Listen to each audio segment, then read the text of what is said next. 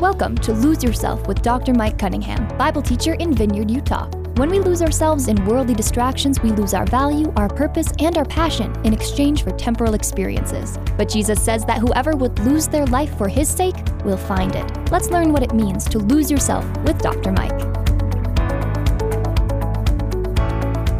Welcome to Lose Yourself. I'm Dr. Mike Cunningham, and I'm so glad you can join me on today's program. Well, we started Philippians last week, and I am not going to lie, it's one of my favorite books.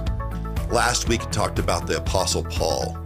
He is the most amazing person to advocate for grace. Like, if you were to ever make an argument that someone could earn their salvation, Paul's of the right lineage, he's of the right class, of the right education. This man is above and beyond any of us. But yet he was a champion for grace because he understood that he was as dead in his sin as anybody else. And he serves as an inspiration to all of us to embrace God's grace and to share that with others. But more importantly, we talked last week about his detour. For most of us, we've all had a detour or two in our life where we had our plans and we thought that we knew exactly what we were supposed to do. And he was headed straight to Asia until he was interrupted and rerouted to Macedonia. And yet he did so obediently. A common theme in the book of Philippians is joy. Happiness is circumstantial. Joy comes from God. And we see this wonderful work penned from a prison that just teems with joy, the joy of the Lord, that regardless of his circumstances, Paul exudes this even in the face of opposition and danger. And so it was a great start to this wonderful book. And I know we're going to jump in on chapter 1 next week, but I'm still a little bit in the biblical backgrounds because what's fascinating about the Bible is when you can read it in its context, in its historical narrative, and look at what was happening around it, it adds richness and the ability to interpret it in our daily lives all these years later. And so today we're going to be remaining in Acts chapter 16 and looking at this amazing beginning of this first ministry in Europe. Let me ask you a question. Have you ever had to pick a team? I don't care whether it's sports or some other club. When you pick teams, you're always thinking to yourself, we're going to pick the most talented, the most capable, the most experienced people, and we're going to put together this dream team, and we're going to go and raise money, and we're going to get it done. Because I've done church planning in my life, and one of the things they'll do is you'll assess and you'll build your team, and you will be able to put your plans together. You'll do your market research and determine whether or not that community needs a church, and you will put your dream team together. You'll raise money, and you'll go in there, and you just can't fail, right? Any church planter who heard me just say that is probably laughing hysterically because we all know that this is an inexact science. And what is inspiring about the Philippian church is it kind of defies convention. In Acts chapter 16, we see the first three people, kind of the bedrock, the foundation of this Philippian church, this first European church. And I'm not sure we would necessarily pick these team members on purpose, but nonetheless, God can do anything with anyone. And we see this happen in Acts chapter 16. Let's take a look. Picking up in verse 14, a God-fearing woman named Lydia, a dealer in purple cloth from the city of Thyatira, was listening. The Lord opened her heart to respond to what Paul was saying. After she and her household were baptized, she urged us, if you consider me a believer in the Lord, come and stay at my house. And she persuaded us. Friends, that is what you call a person of peace. And every missionary, every church planter, every person who's doing evangelistic work is always blessed when we find a person of peace. And Lydia turns out to be that kind of person. In review of what we just read, we find out that Lydia was professional class. She had some distinction. She was a worshiper of God, and she listened to the gospel. She had her eyes opened by the Lord. She was baptized, and so was her household, and she opened her home. This is a beautiful story.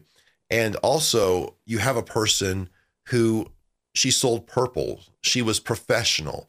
Pastors think of professional class people as difficult to reach because they're more sophisticated and skeptical. Yet that did not stop Lydia. God rises up a faithful follower and influential member of this fledgling church.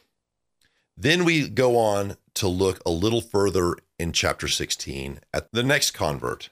Strategically, this next person brings little value to a church. When you pick up in verse 16, you see, once as we were on our way to prayer, a slave girl met us who had a spirit by which she predicted the future. She made a large profit for her owners by fortune telling. As she followed Paul, she cried out, "These men who are proclaiming to you the way of salvation are the servants of the Most High God." She did this for many days. Paul was greatly annoyed. I don't know, friends, if you've ever been annoyed with anybody, but he turned to the Spirit and said, "I command you in the name of Jesus to come out of her." And it came out right away. Now, this puts him at odds with her owners because they can no longer turn a profit. But one of the things I wanted to make sure we look at is we look at the power of sin, but we also see the power of Jesus' name. Casting that demon right out of that child changes that child's life forever.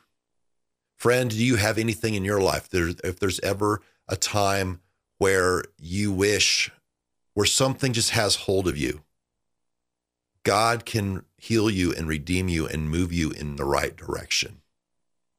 But again, what we are dealing with is someone who is vulnerable. And our churches need not neglect the vulnerable. Our churches need not neglect people we look at and say, this person doesn't really bring value to our programmatic church. This person makes us a little uncomfortable. I think there's times when people that make us uncomfortable help us grow, because I've never seen a comfortable person really grow in their faith. And so I think that there's this amazing opportunity as we see life transformation in the life of this child and how anybody can be won to Christ. Finally, as we go on to verse 25, we see this amazing miracle that happens that leads to the deliverance and the faith of our third individual. And it says, about midnight, Paul and Silas were praying and singing hymns to God, and prisoners were listening to them. Keeping in mind, they're in prison. And again, that is the joy of the Lord. When you're singing in prison, that means that circumstances do not define your frame of mind. God does. Suddenly there was a violent earthquake that the foundations of the jail were shaken, and immediately all the doors were opened, and everyone's chains came loose. When the jailer woke up and saw the doors of the prison standing open, he drew his sword and was going to kill himself, since he thought the prisoners had escaped. But Paul called out in a loud voice, "Don't harm yourself, because we are all here." The jailer called for lights, rushed in, and fell down trembling before Paul and Silas. He escorted them out and said, "Sirs, what must I do to be saved?" Friends, this is a powerful story. I think to myself, what would I have done in that same situation? I mean, I'm in jail, the doors flung wide open. To stay like that, I feel that takes a lot of faith. But what I think is amazing, you're seeing the power of God move. And he called upon the name of the Lord. And friend, he was saved. Even a jaded jailer such as this man could find faith in Christ. As I look at this particular account, I think to myself, which of these people do I most identify with? First of all, you had Lydia, of Asian descent, wealthy. Paul reached her with his words, with her intellect. He met her intellectual needs, and that led to her spiritual conversion. The next lady was a slave girl. She was Greek. She was poor. They reached this young lady through deeds, through healing, for meeting that felt need that only they could, and in so doing, showing her the grace of Christ and creating that hunger for a relationship with God. Finally, we have the jailer. He's Roman, blue collar, and he was led by example. When that man saw those prisoners still in that jail with a wide open door, that deeply affected him. None of these people make a lot of sense as church members. The wealthy woman is a typical aristocrat who's got better things to do than deal with matters of faith. The slave girl sometimes could feel unworthy and rejected by the church and even have feelings of hostility. The jailer, how many times have we seen in that blue-collar world just the skeptical attitude towards church? But yet this man was brought to his knees by the mercy and the power of God. And friends, this is the team that got picked to put the first church in Europe. I know that church planters might chuckle at that, or missionaries might chuckle at that, but God does amazing work. In fact, it's been thought in Philippians chapter 1 when he says, "He who began a good work in you is faithful to complete it." Among others might have been to these three people, as he got to watch them grow in their faith and do amazing things for God. Friend, I'm grateful that Paul can reach such different kinds of people. I am so grateful that the gospel reaches to all kinds of people in every situation, in every socioeconomic area, of every philosophical stripe. God is there. The gospel is there, and it reaches all. Friend, today, what is your felt need? Is it words? Do you need to search scripture and satisfy your intellect? Are you like the girl who is finding herself in dire straits and you just need some godly compassion? Or the jailer, are you just someone who is tired of watching Christians be hypocrites and you just need to see someone whose walk matches their talk? Friends, today, perhaps you're the person who's listening to this program, hoping not to see one of these three people at church this weekend. At times, we can feel like we deserve our faith more than others, that for some reason, it took more grace to save them than us. Friend, let me remind you that the gospel can save all. No one is beyond the reach of the grace of Jesus Christ. And if he can redeem, restore, and use these individuals, he can use anyone. And our relationship with God is our privilege. We need to also be mindful to be looking for these people in our community. The next version of these people might be in our schools, our businesses, our neighborhoods. Never disqualify someone at first look about who could be impacted and used by God.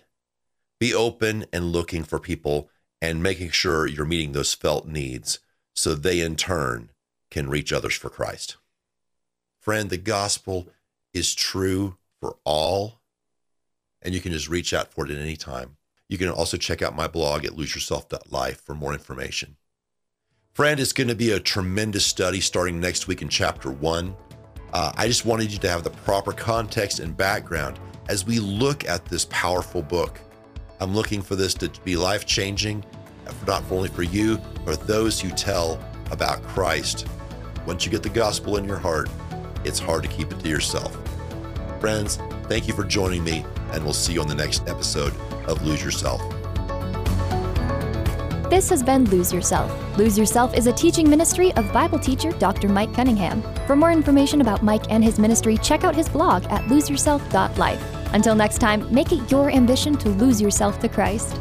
Lose Yourself is a production of Key Radio.